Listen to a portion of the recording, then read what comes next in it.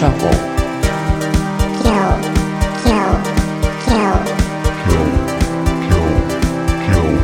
Kill Shuffle. Hello everybody and welcome to 2018. It has been a year. Many moons since our last one. It has. We weren't the same people. No, not at all. We were born anew in 2018. Shed our skin, yeah. This is Kill Shuffle. I'm Donald. I'm Dylan. And we're back for another year, I guess. Oh god, yeah. Back for more punishment. Yeah. God help us all. So the format today, as with last week, I guess, is a little bit different than normal. It's still only January, 7th?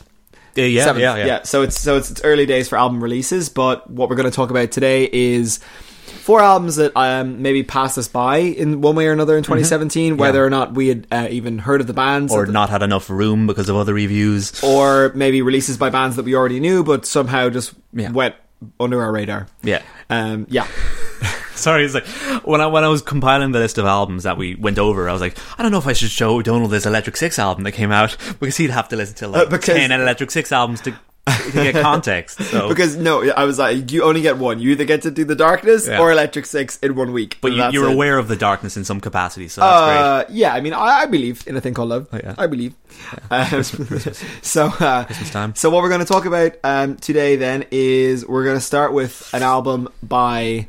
Fuck it, let's start with The Darkness. Fuck it. Okay, so it's called Pinewood Smile by The Darkness. Yeah. Then we're going to talk about Guppy by Charlie Bliss. Strength in Numbers by The Haunted. Art in the Age of Automation by Portico Quartet. It's a bit of a tongue twister. Mm-hmm.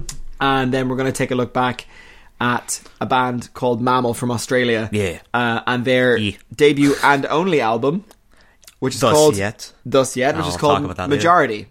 Yes. The Majority? The Majority. The Majority. Okay, so that's from 2008. So that's kind of our little retrospective. Mm-hmm. And I'll have to ask you... Well, I'll ask you loads of questions about that later on, totally. How you came to pick it and all the rest of it. But for now, let's delve into The Darkness. Pinewood Smile. So I think this came out in October. Yeah. So have you been aware of this release since it came out? Have you been kind of listening to this since October? No, but then I realised word was going around like, holy shit, Darkness have a new album. They've, like, ever since about, I don't know, 5-6 years ago, they've been back very slowly. Yeah.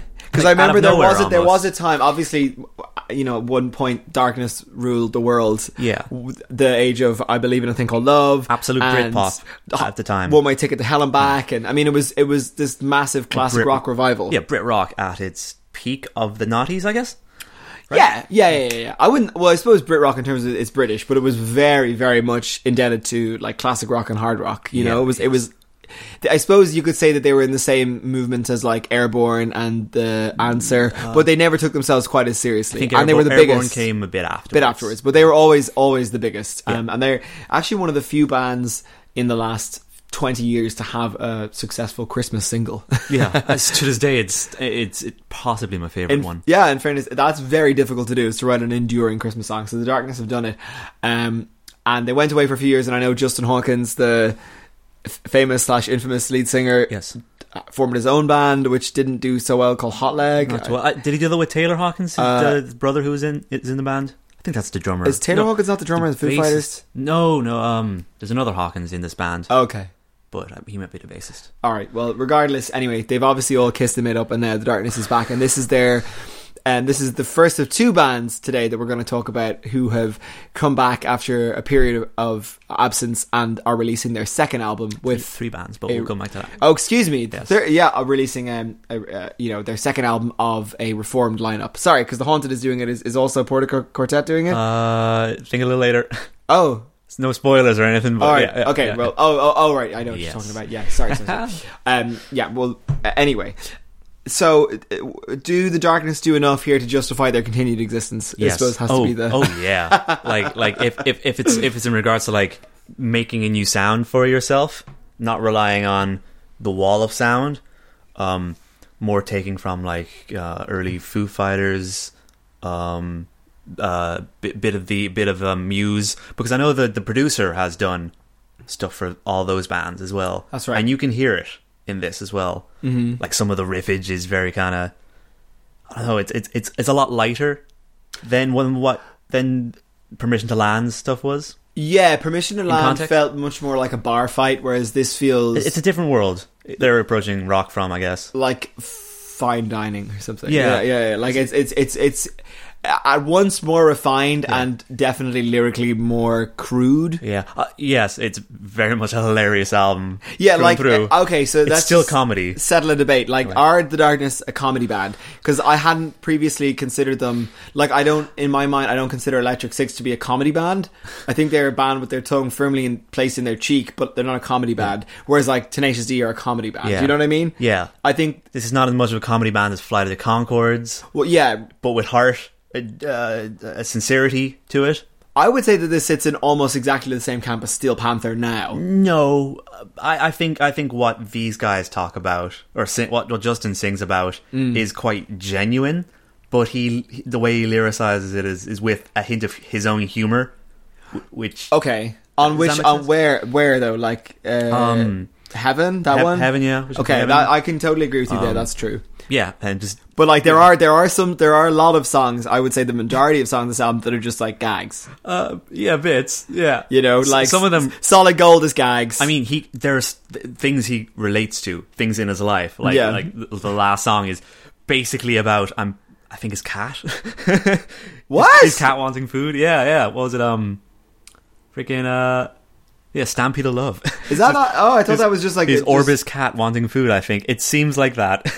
Oh, well, if it's about a cat, that makes it slightly less I don't know offensive. It's pretty on the nose, fat shaming to the naked ear, but perhaps if it's about an animal, it's not quite better. Fat Girls by Steel Panther. Yeah, but it's in the same ballpark. It's definitely in the same ballpark as like Fat Bottom Girls. Yeah. And then there's Southern Trains, which is kind of a bit like that song London Underground. You know, it's all about how the trains never run on time in England. Which certainly that speaks from truth. Yeah. So I think lyrically, certainly at least half the album is gags, and maybe in fairness, there's like veiled personal disclosures in the other half. Yeah, there's definitely sincerity. Okay, twinge with like comedy because that's how he writes. And that's awesome. Yeah. So to you, they're not a comedy band. Would you say that? And to half and half. Half and half. Okay. It's totally fair. Totally fair. But is that a departure for them? Because I definitely remember listening to, like, I always thought of them as like being kind of bawdy and raucous, and again, tongue in cheek. There are elements in this, like Japanese Prisoner of Love is kind of old school in a way for them. It feels like old school Darkness. Yeah. Like it's definitely the heaviest track on there, no question. Yeah, Buccaneers of Hispaniola as well is kind of like a callback in a way into the more rocky elements, like the Wall of musically, Sound. Yes, like Wall of Sound Darkness. Yes, people know this is not Wall of Sound Darkness. This is the Darkness playing with. I'm not sure if they changed their instruments from like Gibson's to Fenders to Telecasters or not, but that would be a logical effect to this kind of sound. Yeah, I mean, to change their approach this much. That's fair. I'm not so certain of like the subtleties in that sense, but I do think it's quite funny, like the Buccaneers of Hispaniola, like basically them dressing up as pirates. I crack up every time. It's a funny one. Vocally, do you think it's on point? Yes, from Justin Hawkins. Oh, he hasn't lost a bit.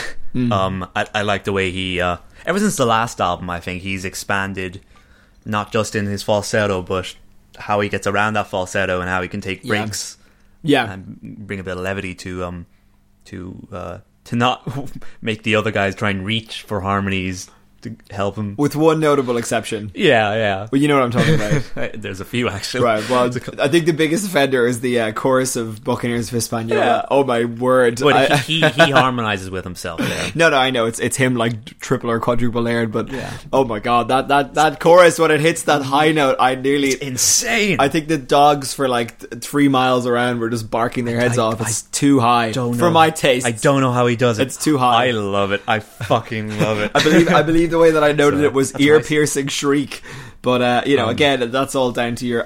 It's the people. You know that video on YouTube of Jim Gillette going like, "What?" He hits that. Yeah. It's the people who are the most impressed by that, like logarithmically, will get the most enjoyment out of Justin Hawkins on this album. I think. If you're Judas Priest fan or hair metal fan or stuff like that. Of course, you'll find it fine. Yeah. Yeah. And is there much like in terms of self-awareness? I know. Yeah. Like, what if is that song just called Heaven? Is that, or is it something Heaven? I wish I was in heaven. I wish I was in heaven. Yeah. I know that seems quite self-aware. Do you think Solid Gold is surely a bit of self-parody? It has to be. Love Letter to AC/DC. And like single rock music in general, I guess. I mean, the gag in it is like, you know, we're so great, we're never going to stop shitting out Solid Gold. Yeah. Like, that's, you know, I'd almost imagine that's a love letter to AC/DC, who historically are like, that's what they do. They're one-trick ponies to the best of it. Yeah. So this album seems like a love letter to a lot of bands they like. Yeah, that's fair. Yeah. But then again, I can't. It definitely it's an amalgam. You know, like the Darkness, they're definitely sit in a place where they've one foot in, or they've their fingers, I guess, in so many different genre pies. Even though it's all roughly in the classic rock sphere, but like, you know, there's hard rock, there's a little bit of like glam metal. There's like blues. Last album they had like touched on like genres or bands like The Cult, if you know them, like very 80s tinged reverb wall of sound. Okay. And this was like different realms, more related to like Phil Collins or stuff like that. With I Wish I Was in Heaven has kind of that uplifting. It's a lot more uplifting than the last album. Okay. I think in a more as you said, like kind of ballroom rocky. Yeah. It definitely feels more like Cabaret or something. Like like it's almost like every song is a sketch. Yes. You know, like separated out. Like, we're doing the pirate one now, or like this is the one about the fat person, or the fat cat, or whatever. Yeah. Lay Down With Me, Barbara. Lay down with Barbara is pleasingly ridiculous. That's a fun song. I think so. Yeah, that's got some of the best lyrics, which is like, you know, I can't give you Moonlight, but Moonlight's pretty rubbish anyway, or whatever he says. Yeah. The solo on that is really good. Yeah. 1 minute. Yeah, solo. I think I actually can bring that one to mind. In fairness, called "Lay Down with Me, Barbara" is quite good. What do you the single was All the Pretty Girls. I'm not so enamored of that one. I got used to it the more I went on with it. Yeah, I think it is definitely not darkness, lightness. Yeah, lightness. Yeah, but it's just kind of jarring to hear it in a different perspective. Yeah. For their take. So like, as a what sounds like a long time fan, where do you think this stacks up in terms of? Oh, very high. This is album number 5, I believe. Yeah, very high. I think it's objectively the best of the new 3.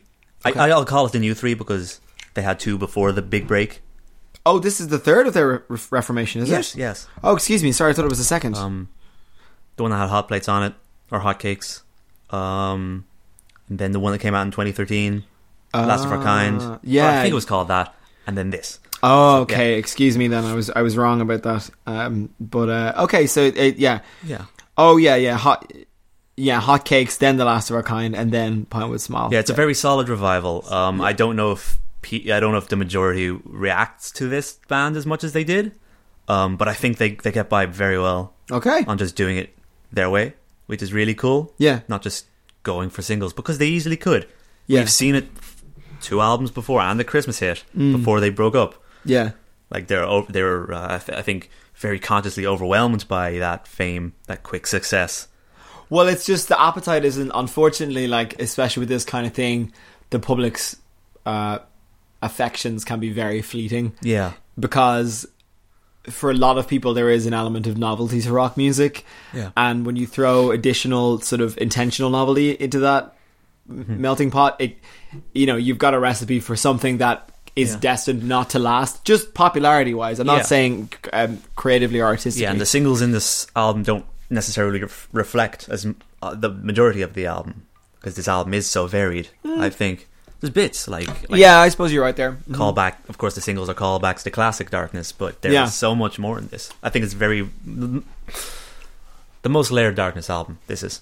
Okay. And is layers what you want from the Darkness? Nowadays, it's something you never knew you wanted from them. Well, I wouldn't want another Permission to Land. Okay, that's been done. They did that. Fair. So from a long-time fan's perspective, I give this an 8.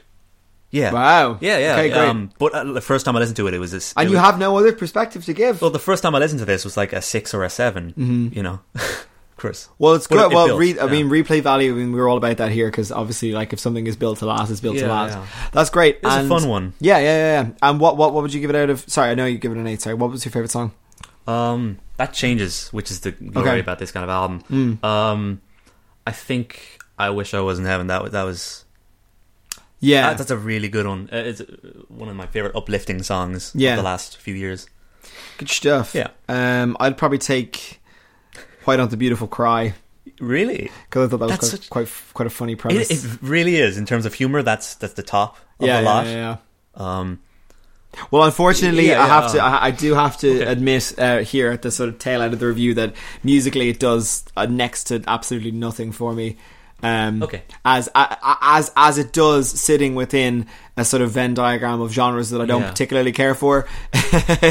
So I did definitely get like a chuckle out of it a couple times, although I think they teeter a little bit too far into lunacy at points. But and again, Justin Hawkins not my favourite type of vocalist, so I find that especially when he kind of does the falsetto theatrics is a bit much for me. So I think I'm gonna like I said, Why Don't the Beautiful Cry is my favourite song, but I think I'm gonna have to give this one a probably more like a 4 out of 10. Oh, that's poor from my perspective. It's better than poor.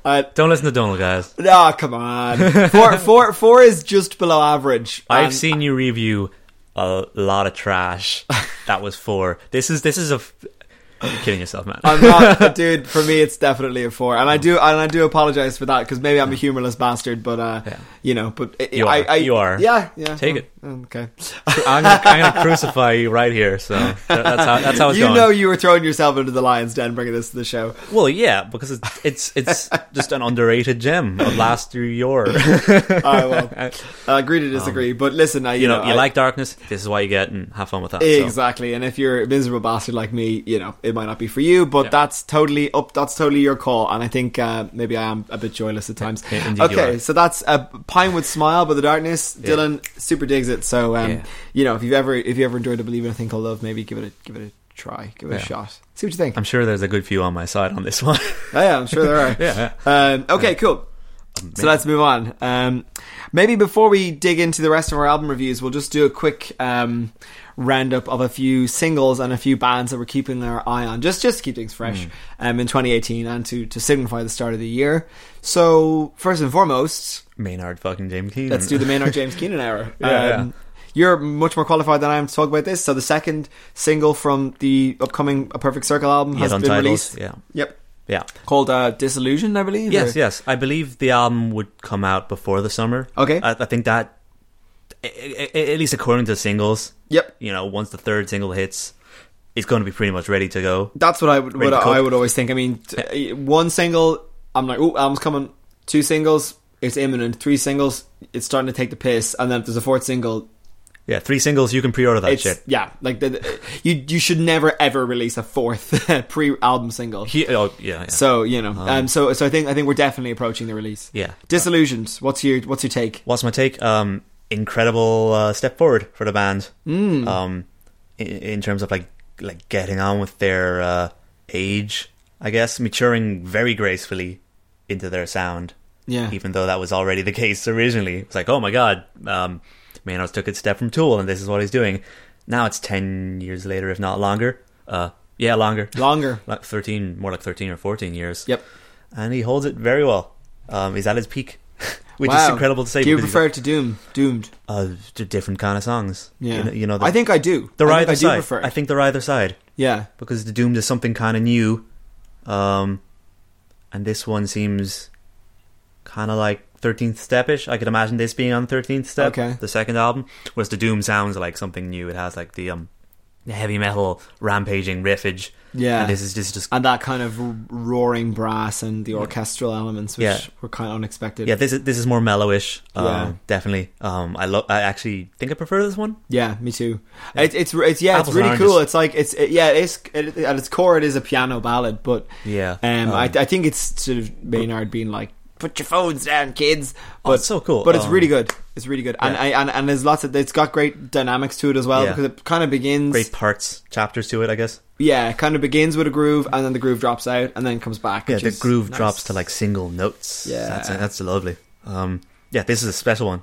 Yeah, I could see this very nicely fitting into sort of the sort of track 6, track 7 zone of the album. Yeah. Whereas I think the Doomed would make a good opener.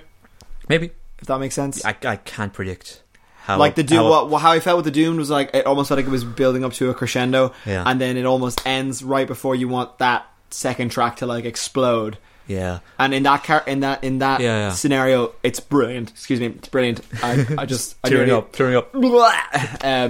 My thoughts of A Perfect Circle were just getting regurgitated there. It's okay. But I think, and then with a really strong, powerful second track, I think that could be perfect. Mm-hmm. Whereas if the Doomed was like sort of buried somewhere in the track listing with no context either side, maybe not so great. I'm not going to take any guesses or pull any punches with wondering what's going to be on this album, because it could go anywhere. Cool. Like the first 2 albums are so everywhere. There's so much concepts. Like this possibly only scratches the surface. Yeah. It's not I don't think it's a full taste. But like production wise, I'm very happy with where it's going. Oh, absolutely on point. As a production wonk, I think it sounds phenomenal. So that's already covered off. It's just Maynard's on point. James Iha is great. He's Smashing Pumpkins' old guitarist. Who's drumming as well? I can't remember who's drumming. He's whoever it is great. He's really good. Yeah, then we got Billy Howardell, who did some things we've covered. I think we'll cover later on. Yeah, great selection of musicians. Still at it. Cool. So that's A Perfect Circle. We will cover the album when it comes out. Tool. Let's see what happens. So then maybe I guess a single by the end of the year. That's my prediction. That'd be lovely. That would be lovely. Just in terms of bands that I have recently come across that I would like us to cover once their albums do release. So with bands with really strong singles, one of them is Horror, My Friend. Who are from Australia, and it's just a really, really kind of similar ground to Rolling Blackouts, Coastal Fever, but like heavier, but with more of a sort of almost post-hardcore sound to them. Really emotionally tinged and really, really, really cool, fuzzed up, great melodies. I can't wait for that album to come out because there's been 2 pre-release singles already. Yeah. Have you heard these guys? I've had a taster. I've had one song. Yeah, one song. Great. So I'm really excited for what they do. And then just to finish off on a band that have actually released something, just so that we can say we covered something that was released this year. My friend Shay from Boston sent me this band, Beach Bunny, who just released a single called Sports, I believe, and it's great. It's really, really good. It's like there's a female singer. She's got a really lovely kind of like super clear voice, and I would say it kind of sounds like that ramshackle 3-piece like alternative sunny surfy kind of rock. It's really, really good. But with really kind of deeply personal lyrics, and it's really, really cool. And I'm Sports is the name of the song, so I'm really excited to see what the album sounds like. One more preview. Marmozets at the end of this month. Did they have a single? Second single? 2 singles. I'll have to hear the second one. I haven't heard it yet. It's a very interesting one. Okay. It's not, I wouldn't say divisive, it's just it takes a bit of getting used to. Okay. On the vocal side, they're definitely approaching it from a different production standpoint.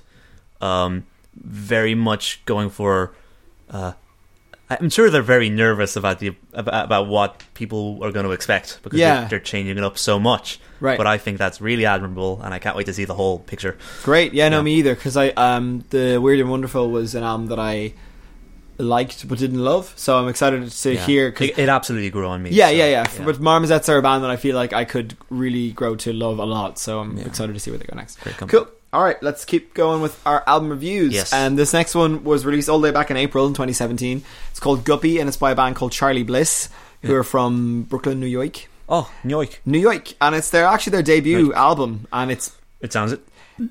Okay, well that's alright, setting the tone. Well, yeah. It sounds it, as in... It certainly sounds youthful. That's what I mean. Yeah, it does. But like fan club youthful.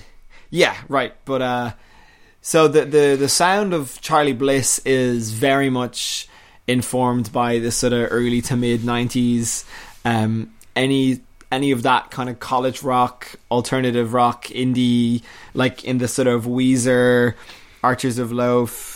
Archers of Loaf, definitely. Even a little bit of Pavement, that kind of thing. What else? The Emotion City soundtrack, I know they're a little bit later.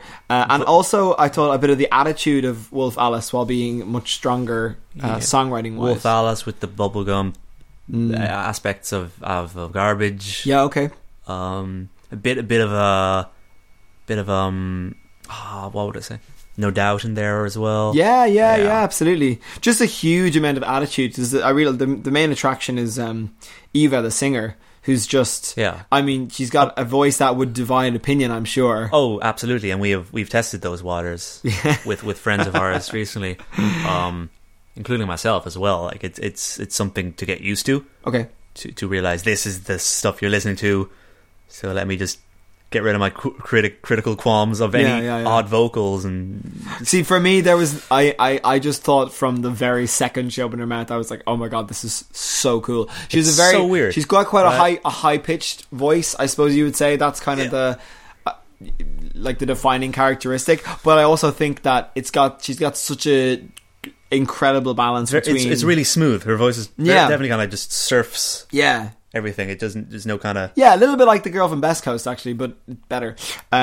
She manages to toe the line between sort of really sincere, personal kind of tone, and then really dry, sardonic wit. Like it's almost like is that balance between American, like wear your heart on your sleeveness, and British everything is to be made fun of. I love that. Some of the little melodic inflections are very confident. Yeah, it feels. Yeah.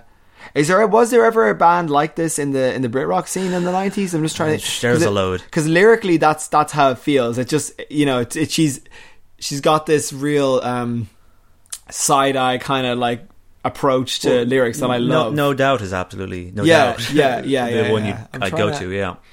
Really, really cool. I mean, in my opinion, I just think that like it sounds huge as well. It does. It's very kind of there's not a lot of space outside of the stuff that's being played. Like you won't find reverb here. You won't. Grounded. It sounds like a power trio. I'm not actually sure if there's three of them. Yeah, it's very much four of them. Yeah, it's grounded in the dry sound. Yeah, I guess that's the joy of this kind of music for a lot of people. That makes it seem so classic. Yeah, like this really sounds like it could have just walked straight out of 1994.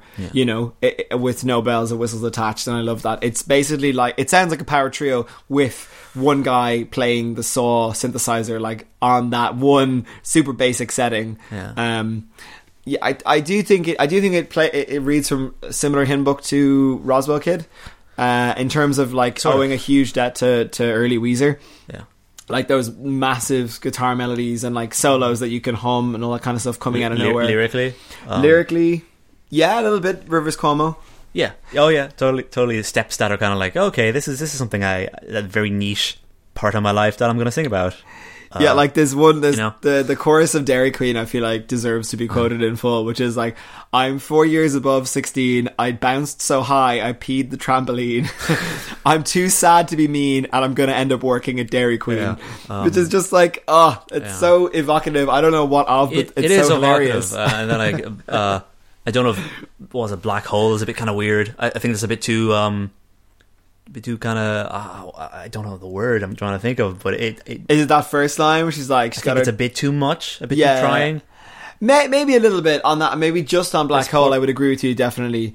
That like it's a little bit in your face or something like that. But I think they're definitely on the right side of the line for the rest of the album, and they go into especially towards the end with songs like Gatorade and Julia. Yeah, just name my favorite. They're spoilers, guys. Gatorade's my favorite. Yeah, they almost go into sort of like failure-y type territory with those chords. They do. That just have like one or two notes outside the key and modal oddities. Really, really cool. I think that made me like the album a bit more. Yeah, it sounds a little bit like that band we covered last year called In Heaven. In terms of like crunchy, swirling kind of chords that I think sound great. Yeah, as I said with that as well, it's those moments that that break the tedium that this album holds, which I think is quite a bit of that.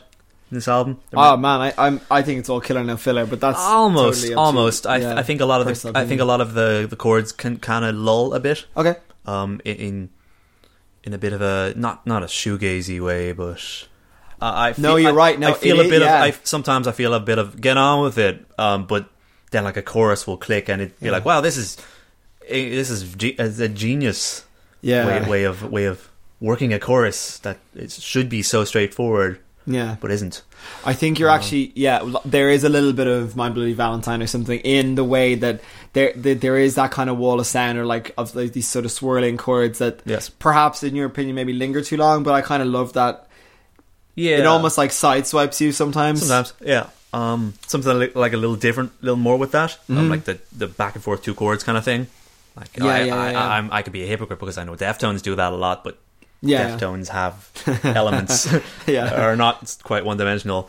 But these guys are not one dimensional. They're just working with a particular, and it is, vibe. And it's their debut album, you know. And I think there's some great, you know, maybe you can't write songs like this on your second album, whatever. But you know, there's that song. I think it's Glitter, where you know the chorus is like, "Am I the best or just the first person to say yes?" Which is such a inner monologue of someone who's just sort of taking their first steps into it, like whether it's like college or you know when you're kind of young and you don't understand relationships and things. It's really really cool. And I kind of love that Eva can kind of be both, as I say, like giving these really personal disclosures, but also kind of look at them from a third person perspective and see how ridiculous some of them are, or like to maybe poke fun at herself a bit. She's quite a wordsmith actually. And she chooses to make it relatable, which is good for this is exactly the kind of thing that I wish I heard in Milk Teeth. Like just the themes and the general word, like I think the wordplay and everything. I think you need to search that little grain a bit more because no, I disagree. This is. I mean, just from I've been consistently saying this about Milk Teeth from the very start, and I've haven't found a band that's that articulates so well what I want to hear from Milk Teeth lyrically as this band. But anyway, that's totally an aside. But you know, just thinking that while I was listening to her, I was like, oh my god, like this approach and the way that she observes things would be very enjoyable to hear coming out of Becky's mouth. But that's just me. I think they're both very similar. I think there's no lesser of that. Those two is just different experiences, different strokes for two different folks who happen to sound sort of similar, I guess. Yeah, well, no, I don't think sonically they sound similar, but I don't know, for some reason, I guess we get the big guitars and that kind of thing. Vocally. Yeah. Becky's got a much deeper voice. Yes. But anyway, in any case, that's the album, really. If you like, again, if you're a sucker for this kind of thing, as I am, hyper melodic. I guess you could almost really call it noise pop, is what it is. In addition like Tron and stuff like that. Yeah. I think there's a band that my friends have been talking about a lot called Diet Sig, which I think is kind of similar-ish type stuff. Never heard of. You know, like it's really melodic noise pop with a liberal smothering of 90s-ness in it, and that's pretty much exactly how you would describe my perfect album if you were to just write it down on a piece of paper. So if you open Donald's secret diary holds in his back pocket, the first page is going to be how one album. Don't you dare the secrets read of my diary. Yeah, well, it's all out there now, and this is the album you want. So Gatorade's your favourite track. I think purely because it's the first song that I heard from them, and that's what got me into them, is Percolator, whatever the first song is called. Fish in a Percolator. Percolator is what it's called. So do you want to give it a score out of 10? High 6. A high 6. Cool. And giving highs now. It's a 9 from me. Oh, that's a bit. So, that's a bit crazy. It's a 9 with room to grow. Okay, well, shit. So far, 2018 has been a very divisive year on Kill Shuffle. Let's see if we can iron out those rough edges with our third album that went under the radar. Dylan, I need you to talk to me about this one, because as I said, this was kind of going to be more of a one-sided interview. Portico Quartet. And art in the age of automation. So I've listened to this a couple times, so I have a little bit of insight on it, but I definitely want you to take the reins. So fairly English band. Originally started up by Nick Mulvey. If you know him. Nope. He's a pretty cool kind of like folksy guitarist guy, and this is not him in it. He left the band in 2011 to do a solo career, which people know him most for. But this is his first band, and this is them now doing weird stuff. Okay. Past a folksy atmosphere, because they were a little folksy before 2011. Wow, no, folksy is not an adjective I would have associated with this. Yeah. So this definitely adds. I picked it up in the last album. I think the last album was in 2011. I don't think the last album had Mulvey either, but that's where I picked it up. Okay. And comparing this album to that album is quite weird, because I wanted so much of the last album in this, and they changed it a little bit. Okay. They went for different, more subtle thematics. Yeah. It's a bit of digital stuff, which was not in the last album. Last album had a lot of like a lot more water drum. Oh, like the hang, that steel. Yeah, the ding, ding, ding, ding. Yeah. It's like, you know, that thing you see street performers using. I think it's called a hang, which is like it looks like basically two woks mushed together to form like a one of those, the shape of one of those sweets. Fizzy sweets. Yeah. But this album features like baritone saxophone, a few keyboards and synthesizers. Yes, very very cool upbeat drums. It's kind of I'd almost call it minimalist. Yeah, they've always been my kind of like kind of zen relaxation band. Yeah, is it? Jazz is another word that I saw. It's jazz. Thrown around. Is it jazz or is it? It is. Yeah. Okay. They're a quartet, and they have jazz rhythms and bits and bobs. So it is jazz. I think this one sort of toes the line between jazz and like almost post rock. Yeah, it's just a little bit. It's not too hardcore for jazz. No, it's not that kind of jazz. Like, it's the kind of album I can definitely enjoy in my own time, but it's also the kind of album that you can, like, I collected my dad from a function last night, and like 3 of his pals were in the back, and we were just listening to Portico Quartet the whole way home. It's the kind of album that you can just, it works as background music, but if you really like pay attention to it, it's also got a lot to offer. It has musically. A lot to offer, I think. Yeah.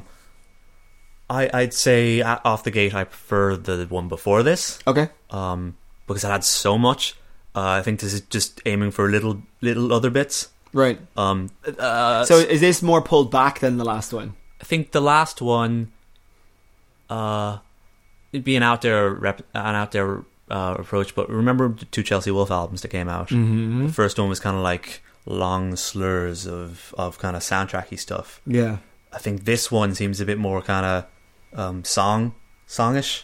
Oh, okay. I think. Well, that's fair, because every there's certainly like a motif in every song that you kind of grab onto. Yeah, it seems like they're going for that a bit more, even though there are mellow bits and it all connects in with small little siegs. I like this a lot. I particularly like the first 4 tracks quite a bit. Yeah. Definitely. It's not such a sleeper album as you'd expect. Like there are bits. Oh yeah, there's one with a very kind of driving rhythm on the hang. I don't know what it exactly, can't call to mind what it is, but like it really kind of carries the momentum of the song all the way through. It's like 5 minutes or something, somewhere in the middle. That track was. Would it be RGB? It could be. It could be RGB. Luminous Dream. Yep, could be that as well. But there's it's very, you definitely find distinctions. It doesn't feel like one big run on track. Yeah, like Objects to Place in a Tomb is very dark, and it has like a very kind of wavering piano element. Yeah, it seems like this is kind of music we listen on a very quiet, foggy day. It's raining slightly. I guess. Halfway up a mountain in Japan. Yeah, or just on a Japanese pier or something like that. It's evocative of that realm. Which is why I love this band so much, is they're very evocative of places. Fun fact, actually, because I don't know now whether or not Wikipedia was lying to me, but it almost seems like one of their sort of main focuses is utilising that instrument, the hang, and I think that's one of the most recent musical inventions there is. There are very few instruments that have been created in the last 100 years that are in wide use, and this is one that was invented less than 20 years ago. First manufactured less than 20 years ago, and I know it does sound a little bit like a steel drum, and it does sound like a few different things, but it does have its own distinct sound. I think there's so much more to it than steel drum.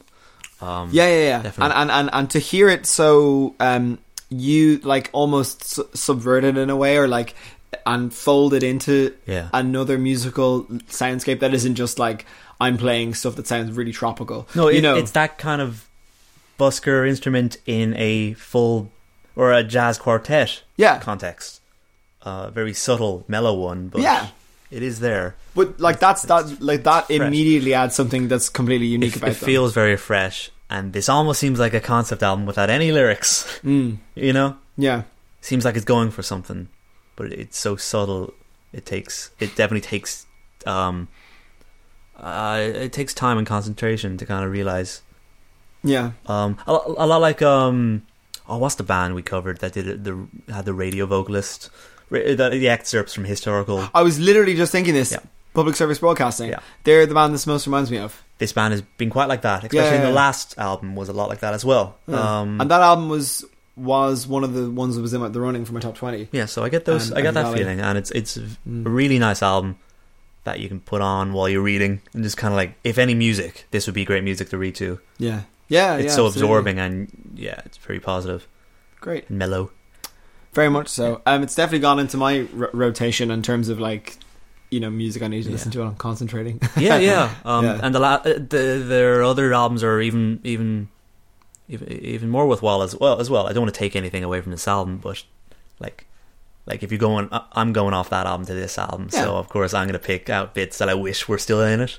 Definitely. It's great to see these guys keep going and evolving their sound, trying out new things. It's cool. It's always like new when you hear new music that does something different. I think it's always good. Because sometimes you can get a little bit worried that the money isn't there anymore to fund art for art's sake, like this is, and it exists and it's great, you know. So I've no qualms with this album at all. I think I really enjoyed it, even though, as I say, I haven't spent enough time with it to rate it or whatever. Yeah, I guess it's an 8. I guess it's a really good 8. A really good 8. And if someone was to just pick it up and to try one track, would it be the first one or? Yeah, absolute first one. Yeah. Which is called Endless. First 3 tracks will suck you in. Yeah. And that's my favourite, I guess. Great, so that's Portico Quartet. Yeah. Favorite song of yours, if you don't want to rate it? I don't want to rate it because it's hard to rate this music. It's not. Well, no, I would if I'd just given it more time, but as we discussed, I just didn't have the time. Yeah. But I think I'd give it to Rushing, the third track. I really enjoyed that one. Yeah, that's nice. Yeah. All right, great. So then that brings us to the final album. I don't want to say new release, but this one I think also came out in October or maybe early November, and I'm really not sure how it slipped past me because I've always been quite fond of The Haunted. So this is called Strength in Numbers, and The Haunted are a band from, I don't actually think they're from Gothenburg, but they're definitely from Sweden, and they were part of that incestuous circle of musicians that involved At the Gates and Dark Tranquillity and In Flames and Soulwork and etc. back in the early to mid 90s. So I believe their rhythm guitarist had been a part of At the Gates, and actually, weirdly enough, another member of the band left to be in Cradle of Filth for a while. Oh, okay. Wow. So they've been plagued by constant lineup changes, and like similarly to Killswitch Engage, but in an even more sort of revolving door fashion. They started off with a vocalist, Peter Dolving, and he did their very first album, and then this guy Marco, who's singing on this album, was with them for I think another 2 albums, and then Peter Dolving was with them for another 3, and now Marco's back. In I guess what you could call their like reformed, close to their original lineup. Okay. So this is actually album number 2 of that newly revived Haunted. Their first album of this lineup came out in 2014. Okay.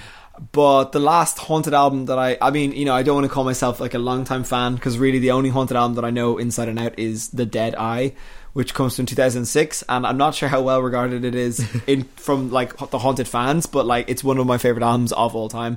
I think it's absolutely stunning. It's like a great marriage of just straight up crushing thrash inspired like death metal with a vocalist who's clearly pushing at the boundaries of what can be done. You know, he incorporates like poetry and spoken word and like incredible singing, and then just really brutal death metal vocals, and it works fabulously. And then everything around that I've dipped in and out of and kind of enjoyed for the most part. But that brings us to Strength in Numbers, which again does not involve him. No. Which is the crux, like to like not to bury the lead, but like it's kind of my main gripe is that I don't think Marco is as versatile of a vocalist. Okay. So were you coming in this one blind, or did you know The Haunted previously? Yeah, pretty blind. Okay, cool. I did pick up on the Gothenburg sound a little bit. but it's a little bit buried in comparison to something like Soilwork or even Dark Tranquillity in 2017. I think. I think this album is a lot more the heavy metal dimension from Gothenburg. Definitely evocative of Megadeth riffs and lead. Thrash seems to be the main touch point on this, like just straight up old school thrash metal. And funnily enough, the producer is like a long time producer for Napalm Death and Dimmu Borgir, which again, not like, I guess big they're theatrical. They're not a similar sound, but they're kind of a similar vintage. Yeah, that makes sense. And production wise, I think it's just produced to bread and butter. Yes. From my tastes. Do you know what I mean? Like, it's really clear and clean, but it's... I'd almost expect a bit more to this complex sound. Or this just the way it's composed is... It almost seems a lot more deserving of, I don't know, a Devin Townsend production job or something like that. Or what they got on the Deadeye, and I'll go and look up... Because what that had was like this kind of weight and a kind of a sludginess and... a bigger focus on the melody and like individually picked strings rather than just big crushing riffs. I think, did you pick up on, there was a couple of tracks that you might not have understood this, but harkened back to older school The Haunted, but you know the second track, The Spark, kind of the only one that has like a melodic chorus. The one I liked. That was the one I liked as well. I think that's kind of more what you got on the Deadeye. I think they're at their best when they have like a sort of a punishing, crushing lead riff section, but they need to sort of temper that with really interesting chords you don't expect in death metal or in or in this kind of melodic death metal, and then a chorus with, if not necessarily like a sung melody, but with melodic guitars and sort of tonal gruff vocals, and we only get that a couple of times on this album. Unfortunately, they're not playing to their strengths. That's kind of what it comes down to. Like initially, I thought this was a bit too Five Finger Death Punch for you, but it just makes me a little bit sad that The Haunted have gone in that direction, because they were, for a while, they basically built up, I believe they started out something similar to this, and then what they started doing was they started going a little bit further to the left with every album, to the point where they hit the sweet spot on that album in 2006, and then there was an album, I think it was called The Unseen in 2010 or something like that, which was way too experimental. Like, it went off it went so far off to the left that it went off a cliff, and it no longer resembled anything approaching what they had become known for.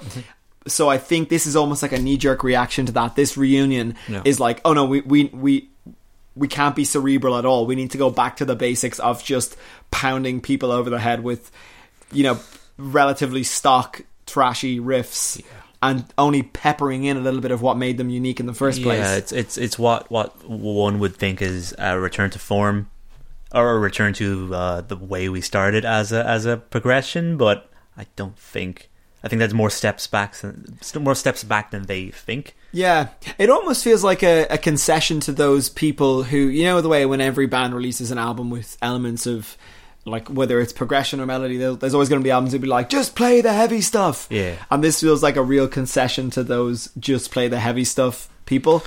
Yeah. Even when it's not necessarily in the band's best interests. It's almost always what I thought of Sepultura's new kind of sound. I was thinking that as well. Yeah. I don't know. Like in terms of like Sepultura's new album, just sounds like it's heavy metal. It's not. It's like Tesco own brand modern metal. There's almost no other garnish to it at all. It's just besides the vocals, everything else needs to. Same comparison goes to this album. But again, like I just think my patience is wearing a little bit thin for 100% gruff vocals. Oh, like, totally. Yeah. There's still a place for them, but I just that think was a big turn off for me in this album. This album is only the worse for having a vocalist who clearly cannot do melody. Yeah. I'm not saying that I think there are certain genres that it definitely suits having the 100% screened vocal or whatever, but like this is not it, because melody is such a core component of their best work. Yeah, this totally needed the extra dimension of damn my cat. God damn it. I'm looking at a wall that's meowing. What's wrong, Dudley? The cat is meowing. Yeah. See, even a cat meowing would have improved the vocal. Yeah. Did you? I mean, for what he does he at least do what he does well? Do you think, or no? No, I think it seems a bit forced. It's in a very similar ilk to the singer from Decapitated, who we can talk about again. Yay! Yeah, it's almost not.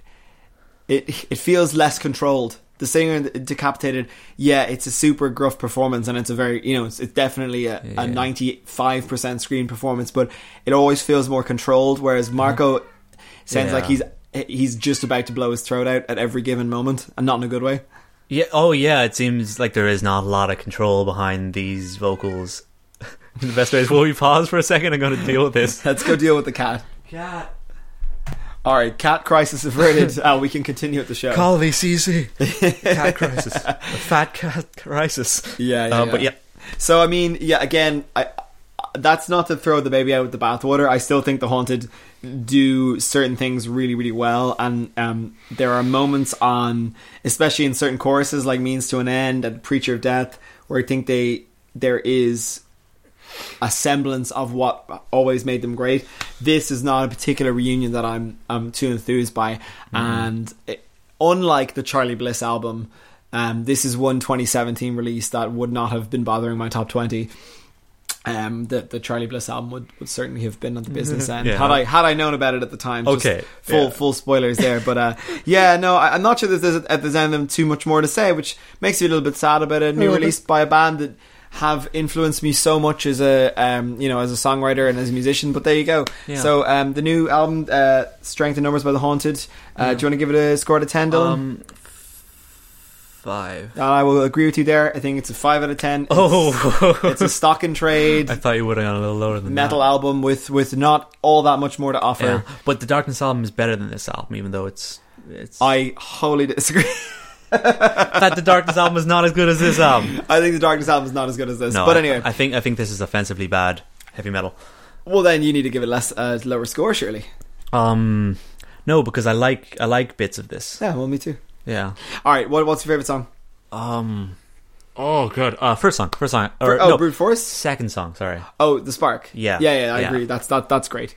That's great. Okay, that is genuinely a highlight on the album. Okay, cool. Right. So, infighting aside, let's finally move on to the retrospective. Fucking music. I know it gets a fire going in my loins. Yeah. So we're going to look back now to an album. Again, I'm going to need you to take the reins here, Dylan, in terms of giving me a little bit of a reference point for this. But the band is called Mammal. So just singular Mammal. And the album is called The Majority. Yeah. So and it's the sole. I mean, there was EPs and things like that, but it's the sole album release of this band. Yeah. There have been 2 live albums in between. Okay. Which are really cool little bits. They've almost more live albums than they have actual album, which is I haven't seen that before in a band. Yeah. So they're very underground. They were very into their gigging. Definitely my favourite Australian band. Whoa! So fucking take that, AC/DC. Yikes! Okay. How did you discover? Because it's so different, and it's so similar to what I like. I think I was looking into stuff that sounded like Tool. Oh, okay. Yeah. Because you listen to the guitar in this album and some of the riffage, it's very Toolish. And some of the hypnotic elements. But this is a band from Melbourne, formed in mid, I guess, 2006, I guess. Yep. Doing small little elements, formed by the singer Ezekiel Locks. Yeah, which is such an awesome name. Very much a political activist in the Australian scene, which is very important. Cool. And definitely a very heavy sports advocate as well. Really? Yeah. He loves the sports there. he loves his rugby. Good. But yeah, no. This is definitely fueled by his socio-political personality. Definitely his kind of like Rage Against the Machine-esque kind of bite. There's a little bit of that there, definitely. But more melodic. This he can sing. he definitely sings more than Oh, Zach De La Rocca? Zach De La Rocca, yeah. So that's a pro, I think, for this over Rage Against the Machine, and I know that's another hit for big fans of them. But for me... No, yeah, I think, honestly, I think your enjoyment... Well, there's a few different things, but I think one of the absolute sort of musts for enjoying this band is, do you like that style of singing that he does? I'm not talking about, he does like this sort of Jacoby from Papa Roach thing, and he does the spoken word thing, but it's the thing that he does most, which is I don't have a great reference point for it, but I would almost say like the Bruce Dickinson style of singing, sort of the Avenged Sevenfold he can style of singing. He can project. That's what he can do, but it's not like those. It's different. You know what I'm talking about, yeah, though. I do. It's that kind of like, it's that power stance, hold the mic and just go he kind of does that almost operatic, like vibrato heavy singing, but this, glam rock singing. Yeah, this is the kind of live performer that, you know, stands shirtless in a parking lot in the middle of. Oh, there is not a moment of his day that he's not greased up. That much I'm sure. Yeah, he is a really definitely a really cool personality that drives this album. But it's not just him. It's the three piece behind him that absolutely sells it, and the production. The production is really clean nice with this. It's exactly what you need from a band like this. Yeah. They definitely are reminiscent of Tool. Do you know what Miles Kennedy? That's who I was thinking of vocally. When he sings, sort of. Not when he does the other Miles stuff. is a bit more biting. Yeah, I think Ezek is a bit more has more rasp. Okay, and fair. I guess control. More collective, more concise. I guess he just speaks from a different realm, like the Zach De La Rocha book of like. I don't know, wordsmith. It really depends. Yeah. Like, it's weird actually, because he kind of flits between like singing in his own accent to doing that sort of like non-geographical singing. Yeah, but it all depends on what he's doing with his with the song at a particular point in time. There are elements where like there's almost shotgun rap. Speed. Oh yeah. So that stuff is incredible. I'm like clear enough. A lot of the wordsmithing in that is first track as well, or no, Smash the Pinata is the other one. Just he lets out so much aggression, so much well controlled, well meaned aggression as well. It is a very carefully thought out band, I think. No matter where you come from musically with this, they're certainly having a very manifold approach to songwriting, because it does span the gamut. Hard rock funk in the first song. Yeah. Almost a James Brown kind of chorus, kind of like right? what Living Colour did actually with their music. A very similar actually to what Living Colour did with their music. I think I would say in parts. Yeah, I'd say these guys do have a bit more to them. Will they also do? Yeah, like it seems to swing between a very much classic and hard rock influenced sound with elements of funk, and then they also do Tool. You see, the thing is, it's not my immediate association, but you're dead right. Like that kind of Eastern sounding, like that Middle Eastern pentatonics. Yeah, in the lead. You know what we're talking. Hypnotic bass. Hammering drums, and then toms rolling on the toms. Like it's that sound that makes you think of like a big expansive desert. The band that I associate with that is Dream Theater for songs like Home off Scenes from a Memory, and they do that quite often. But that exact sound you would associate with Tool. Yes, the majority reminds me of bands like Let Live, actually. Yeah, or Papa Roach, but Let Live as well. Yeah. That real kind of underground punk, like let's fucking get to it kind of rhythm. And let's possibly inadvisedly use the N word. Oh, and the F word. Yeah. But all in means of a message. Yeah, no. It's not meant with any it's not meant in an accusatory way. But this is actually speaking for the people, from the people approach.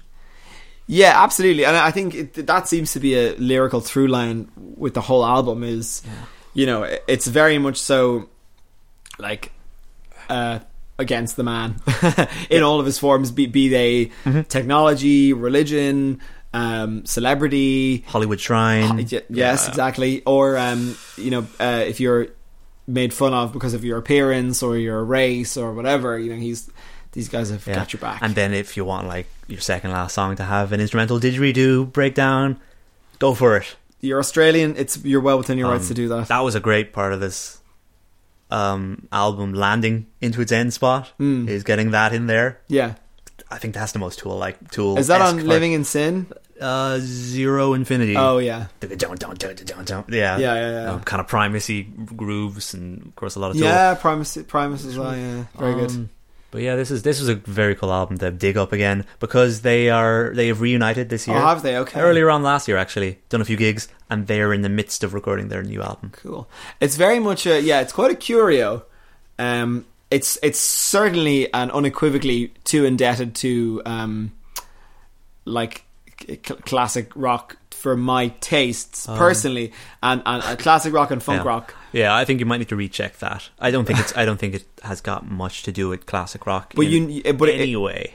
Oh yeah, because that would be the Eagles for me. Well then hard rock, whatever you want to call it. I'm talking about basically the same bands that Heaven's Basement are influenced by, but you know what I mean. It's Heaven's Basement. That's a or good the same bands that like Raw Republic or Rival Sons. Though that's that school of bands. I would say this sits in with, but these guys would be like the black sheep because there's so much else going on in terms of like the funk and the little bits of rap and the Middle Eastern kind of whatever you want to call that type of that sound.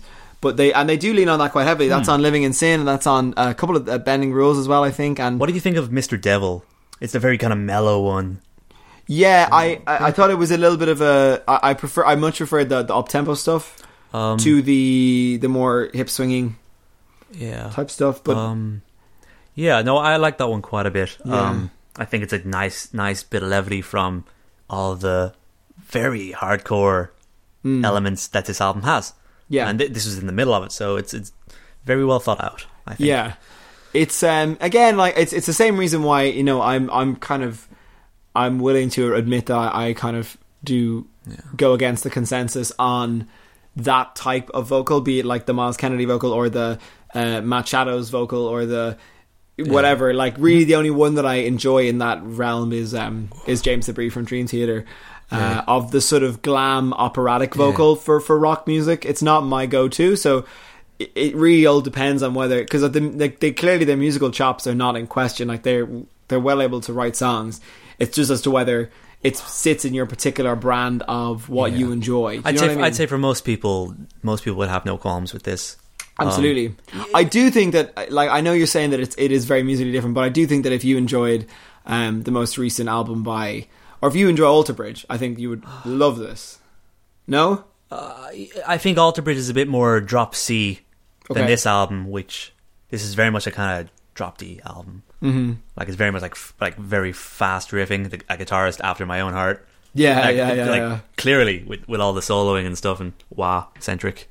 Yeah, solos. Like he's it's definitely not as radio ready as Alter Bridge might be for American radio, I guess. Yeah, that's probably true, actually. This definitely has a self-made feel to it that's not for radio. Yeah, certainly not. It reminds you a little bit of like China Drum in that sense of being like on the surface being radio ready, but then but like pushing too far in one direction. I'm not saying just purely from the perspective of radio play, like China Drum, they just go a little bit too hard towards the end of the song and you're like, oh, that's never getting on the radio. And the same thing with this album. It's like you're like, okay, like it's got a huge opening, huge chorus, and then they'll do like a weird thing at the end. But I'm all for weird, so there's no problem. Tons with that, of weird flourishes in this. Yeah. Great mixing between the vocals into the instrumental parts. Like that's really cool.